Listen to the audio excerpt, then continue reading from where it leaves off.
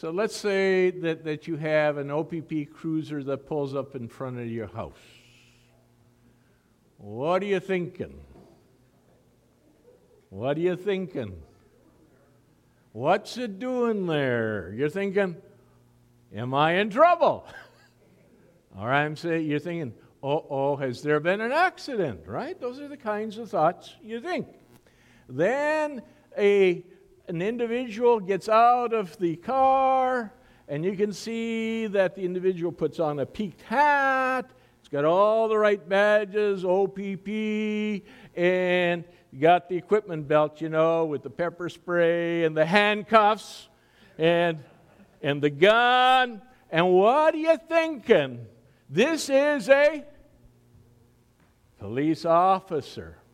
Walks up to your door and the individual says, "Hi, I'm the plumber. I've come here to fix your toilet." And you say, something is not right. Is this Wacky Wednesday? And we recognize the value of uniforms, and that uniforms are supposed to mean something. Now, we got any farmers? Is that your uniform? Do you carry a pitchfork around? Yeah? Oh, maybe a little different. But we understand that there is indeed a dress that is appropriate to our particular profession, to our particular work. And not in every case, but often enough that it is jarring were a police officer to show up at the door and say, "Hi, I'm here to fix your toilet." Does not work, does not compute. And so this morning, what we want to do is to be aware that the passage we are looking at is about putting on the uniform of Christ. Okay?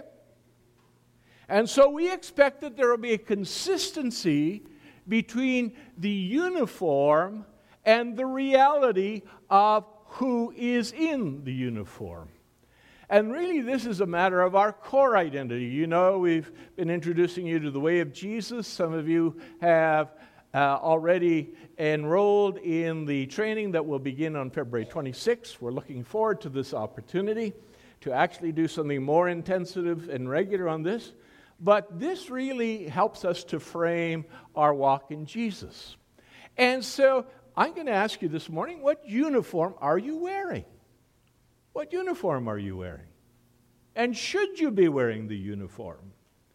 There was a young man who was in an army a long time ago. Some of you will know the name Alexander the Great. And Alexander the Great had a young man in his army who showed cowardice. This young man's name was Alexander. And when Alexander the Great was speaking to him, he said, "Young man, either you change your name or you change your conduct." And so, friends, when it comes to the uniform of Christ, we either change our conduct or we stop pretending that we are actually followers of Jesus, okay? And so, the first saying of the way of Jesus is, I have begun following Jesus and am depending on the Spirit of Jesus in my journey. And following is about identification and purpose. And so we are, in effect, putting on the uniform of Christ. And these are the sayings. They are on the back of your bulletin insert. But we want to specifically deal with Colossians because this is an excellent passage that really talks about new life means new living. The third saying is, I am learning to be like Jesus in my attitudes, behaviors, and character. This is a nice handle for you to understand what we are called to in terms of new living. ABC, attitudes, behaviors, and character. Here is the verse that was read for us. We had the passage 1 to 14, and we're going to focus on some particular verses. Colossians 3, 1 and 2. Since then you have been raised with Christ. Seek to put your heart on things above where Christ is seated at the right hand. Set your mind on things above, not on things of the earth. And he is talking, that is, the Apostle Paul is really drawing on the image of baptism. A little bit earlier in his letter, he talks about having been buried with Christ in baptism and raised with him through your faith in the power of God. And so he is talking about the imagery of baptism, in which we are illustrating what the transaction that has happened on our behalf and that we participate in through faith in Christ. We are dead and buried in the grave with Jesus. We are dead to self, to sin, and to the world. That's what we symbolize. So verse 20 in Colossians 2 also says, since you died with Christ to the basic principles of the world, why, as though you still belong to it, do you submit to its rules? How does that make sense? And friends, you know that I'm talking about the reality that we face every day, right? You probably faced it this morning when you were getting ready. You probably dealt with it when your kids were out of line, or that you didn't quite see eye to eye with your spouse, or your car didn't start, or. You know what I'm talking about? The realities. But Paul says this ought to make a difference. We have been raised with Christ. We are united with Him. And either this is true or it is not. And if it is true, we are to see a different kind of focus. We're to seek heavenly things, to seek to be like Jesus. We are to think heavenly things. We are to think like Jesus and about Jesus, not just on Sundays when you show up to listen to the sermon or sleep through it, but all the time. This is about putting on the uniform of Christ. And we recognize that we have a new life. Colossians 3 and 4. For you died. You recognize that you died? Do you? And your life is now hidden with Christ in God. When Christ, who is your life, when Christ, who is your life, appears, then you also will appear with Him in glory. And so what's really important is to ask yourself, is Christ my life? Is He or isn't He? This is the most important question. Dead to the world and its ways. I've been on this journey since 1964. You figure out what that is in terms of years. It's a long time. And I can tell you it's a process. It is a journey. And sometimes I have to relearn lessons that I thought I knew.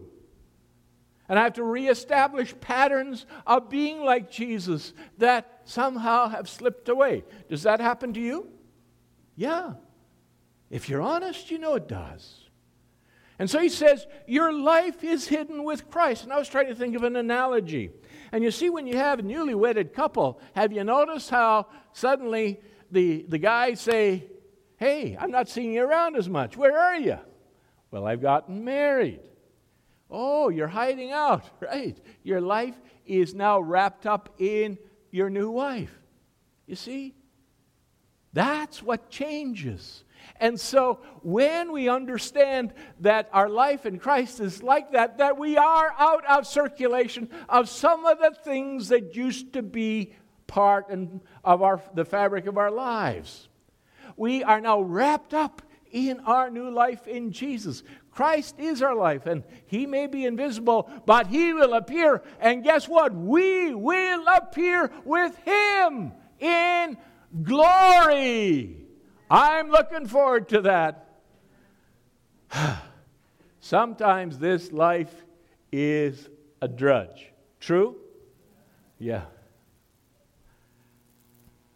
Therefore, you see, the apostle says, since you have been raised with Christ, Since you are with him, as Ephesians says, is seated in the heavenly places, therefore you have a new way of living. New life means new living. Anyone like cats here? Did any men put up their hands? No. What does that tell you? When you tell a cat joke, do you see how the men laugh and the women cringe? Yeah. I'm not going to tell any cat jokes, but we actually have had an endless succession of cats because my wife, Michelle, loves cats. She tolerates Chevy, but loves cats. My wife sends her regrets because she was intending to be here today, but I left her sick in bed this morning.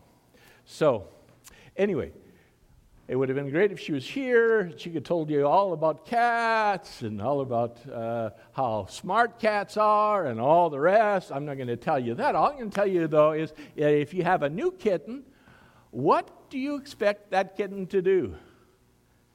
To act like a kitten and start doing things like running up your drapes, other happy things like that, and sharpening their claws on the carpet or on the couch. You're expecting that. Why? Because the life of the kitten is going to show itself in the way that a kitten shows its life, you see? So, we can go through endless illustrations. When I was in Africa, some 1973, how many years is that? Somebody else do the math, long time ago. We had these awful things that were called yams. They were like chewing on chunks of maple branch. They very fibrous, not enjoyable. They were our potato substitute. And so my partner and I, his name was Don, if we could ever get real potatoes at the European market, we'd get them at the market. We'd enjoy them, and sometimes we'd leave these awful things, and they were about this big and ugly and gnarly and looked like actually branches from a tree, pieces of branch. And so one particular yam was there for several weeks. And after a while, it began to shoot up a stalk, straight up. And Don wanted to get rid of it. I said, no, let's see how far this thing's going to go. And we had pretty high ceilings in the place where we were living, and this thing shot up all the way to the roof. What was it showing? That it had life, you see. It had life. And so, friends, if we are alive in Jesus, our life in Jesus will show itself. And so this is how we see it. Paul says that on the one hand, we're going to put off the old clothing. And what he does is he describes sinful behavior, sexual immorality, impurity, lust, evil desires, and greed, which is idolatry. And then he continues with a second list: anger, rage, malice, slander, and filthy language, and lying. Those are the characteristics of a life that is not in Jesus. And so ask yourself, how do you do? And you might say, well, first one, I'm okay. Second one, I'm not so okay. Third one. But let's recognize that it's both overt actions and what is happening inside us. And greed is described as idolatry here because it is wanting to get what is not legitimate to get. And when we set up an idol, we are trying, as it were, to manipulate the god or the gods in order to get. And these are characteristics, but we are told, dump, put off, which means there is a command, therefore God gives us the power to be obedient to command. Do we get that? Anger, rage. We often deal with this stuff, right, within our own souls. And sometimes we experience that from a joyous brother or sister. I'll tell you a story. My first pastorate in the missionary church, again, a long time ago, Pastor Mark. You're retired now? Yes. How many years in ministry? And you have all the wounds and scars to prove that. Yeah. But I was pastor of a 2-point church. Smaller church was out in the country. Larger one was in a small town. Everybody drove past the small church in order to do everything, their shopping, working, everything else. But when it came time to talking about what the future looked like, and I said, come on, fellas, what do you want to do? Be really two or really one? Because right now, you're neither one nor the other. There was this codependency that was happening that was not very healthy. So we did a survey, and I asked for responses. And I must say, I received more hateful things in that process than I have ever received in my life. My blood pressure went up. I had to deal with how am I going to process, how am I going to minister to these people who've said all these things to me? You know, it sounded like they were accusing me everything short of rape and murder in the process. And so that's where I learned some really, really important lessons. That I need to look past the words that people say and understand that it's really not those words that are consequential, but understanding that these people are functioning out of fear. Out of fear. Out of a lack of understanding. And so once the Lord helped me to look at that through their eyes, I was better able to respond, and I was actually able to continue in ministry there for a number of years. And praise God, we were able to work through this process. So not in my time, but in my successor's time, it did get worked through the way it needed to be. But let me say that I have adopted the practice over the years of not responding immediately to what people say to me. So, Pastor Mark, have you ever received these poison pen letters or these really good advice letters? And what I would do is, and these days it's very often email. My first response is, thank you for your email. Let's get together and talk about it. Because, friends, it is so easy to misunderstand one another. Now, why am I talking about this in these lists of not virtues? Because within this anger, rage, malice, slander, and filthy language and lying, all of that actually happens in this kind of correspondence, okay? By the way, we are held accountable by God. That's why Paul says the wrath of God is coming. So don't fool yourself. If you're hanging on to some grudges, if you're not dealing with your tongue, if you're being dishonest, God will hold you accountable. Actually, I'm pretty happy about that. Not because I'm going to get off scot-free, but I don't want to live in heaven if it's going to be just like this. As good as it is sometimes, it is a mess sometimes. Right, Diane? Oh. And we wonder, Lord, how am I going to make it through? And so, he goes on to say, dump your prejudices. Verse 11, here there is no Greek or Jew, circumcised or uncircumcised, barbarian, Scythian, slave or free, but Christ is all and is in all. I don't think we understand how controversial this is, because we live in a multicultural, pluralistic society. But let's understand that when you are living in the kind of society that Paul is talking about, it was so easy to have your prejudices. By the way, do you have any prejudices? Say, yes, that is the truth.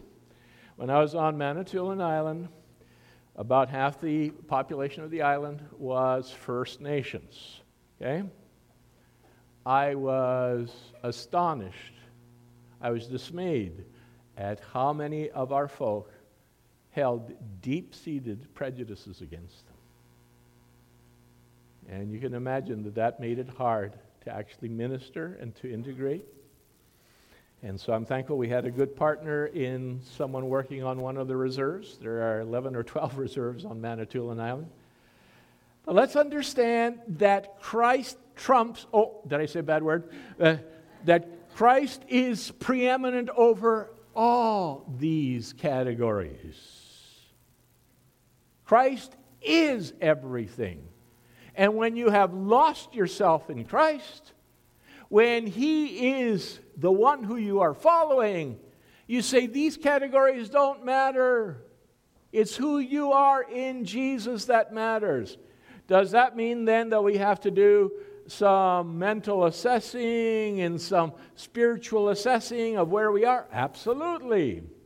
And He is not only all, but He is in all. In other words, there are no categories left out. Jesus does not leave out any categories.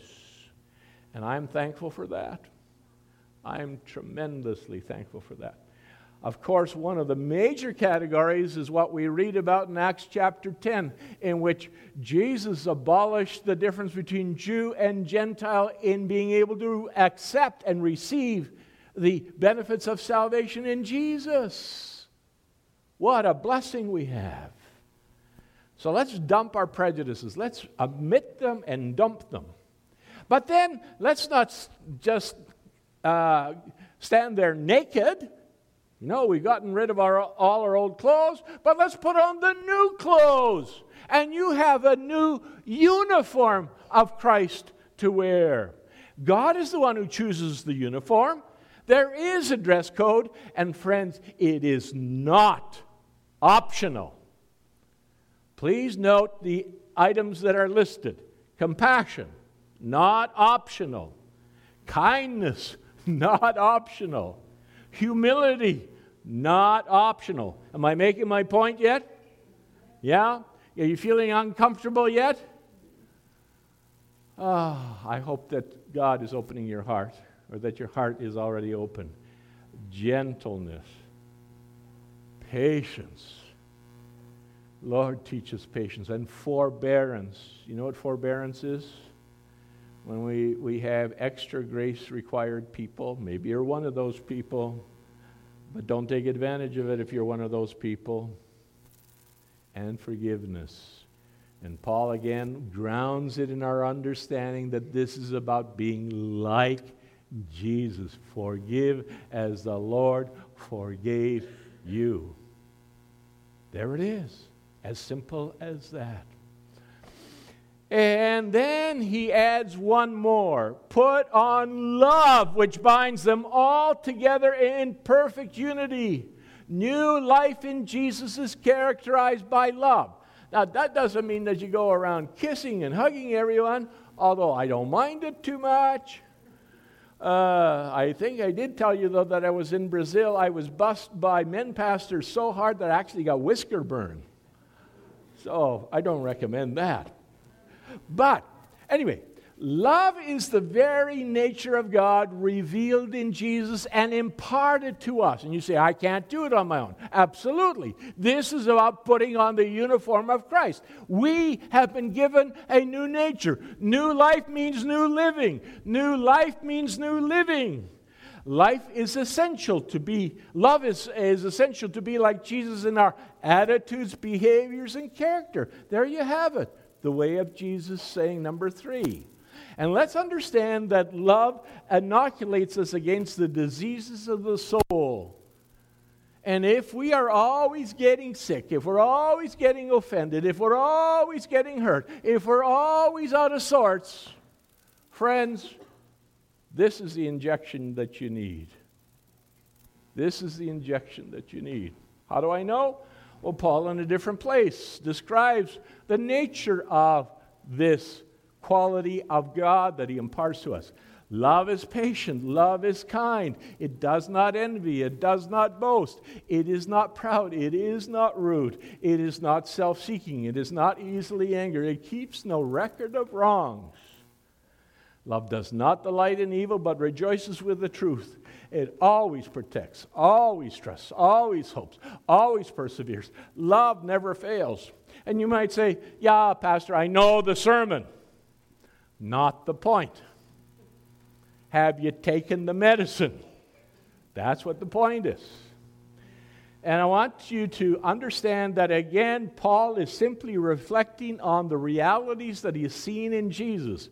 How do I know that? Well, look, I'm going to do a one-word substitute. This same passage, but I put in Jesus. Jesus is patient. True? Yes.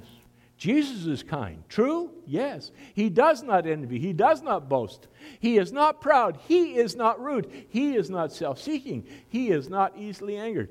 Let's understand that if we say we're following Jesus, these things are true of him. Okay? And praise God, Jesus never fails. So, let's do one more substitute. How are you doing? Can you all see this well enough to read it? Yeah? Then join me. I am patient. I am kind. I do not envy. I do not boast. I am not proud. I am not rude. I am not self-seeking. I am not easily angered. I keep no record of wrongs. I do not delight in evil, but rejoice with the truth. I always protect, always trust, always hope, always persevere. I am called to be like Jesus in his never-failing love. How does that fit? Okay? And I say, Lord, by your grace, with your help, in your spirit, in dependence on your spirit, I can do this. And so, friend, if you're here, I assume that you want to hear from God this morning. And so, I ask you the question, do you understand your status in Jesus? Do you understand that he has elevated you into the heavenly places, that you are now one with him, you are in union with him? And let me ask you, do you feel the new life? Is it real to you? Or is it something that you look at through a window? You're a spectator. And then I'm going to ask you more intimately, what articles of old clothing are you hanging on to? I know they're not all gone. I know that. You know that too. And what part of the uniform of Christ needs attention? How about this Jesus love? And so, here is the application. Will you ask the Lord for forgiveness? And say, Lord, I've been resisting you. I've been resisting you. And will you ask him for help? And he will give it. What is God saying to you this morning? What is God saying to you? Following Jesus is about putting on Christ, wearing his uniform. And we want to see a consistency between saying, yes, I follow Christ, I am a Christian, I am a follower of Jesus, and our conduct. When we gather, when we're out in the world, when we're about our business, I have begun following Jesus, and I'm depending on the Spirit of Jesus in my journey. I'm learning to be like Jesus in my attitudes, behaviors, and character. Jesus is my perfect example. The Spirit of Jesus is my helper. I have new life. I will do new living. The Lord being my helper. Amen. Father, we thank you for your love for us. That not only did you transact something that we could not do for ourselves, but Lord, you've transacted something in which we have forgiveness, in which we have new life, in which we have salvation, in which we have all the riches of God through Christ. And Lord, all these things are a reality. And so you give us a command to live differently. And Lord, we have to be honest and say, yes, Lord, I am still on this journey. And I don't want to dishonor the uniform. I want to honor Jesus in how I live. And Lord, you know those places where I'm still struggling, where I'm still immature, where I'm still carnal, where I'm still worldly, where I really, really don't want to. And so, Lord, Thank you for the ability to be honest and to then say, Lord, help. And you have promised that you will help. And thank you, Lord, for the gift of forgiveness, which continues to reap a good harvest in our lives, so that today, even when we have fallen short, we have the privilege of a new beginning. And so, Lord, I would pray that right now, perhaps for the first time, that as you see into our hearts and souls and minds, that, Lord, we would be open before you and say, Lord, yes, I want to show the life of Jesus because I know you love me and I'm learning to love you. Thanks again, O Lord, for meeting with us by your Spirit. Amen.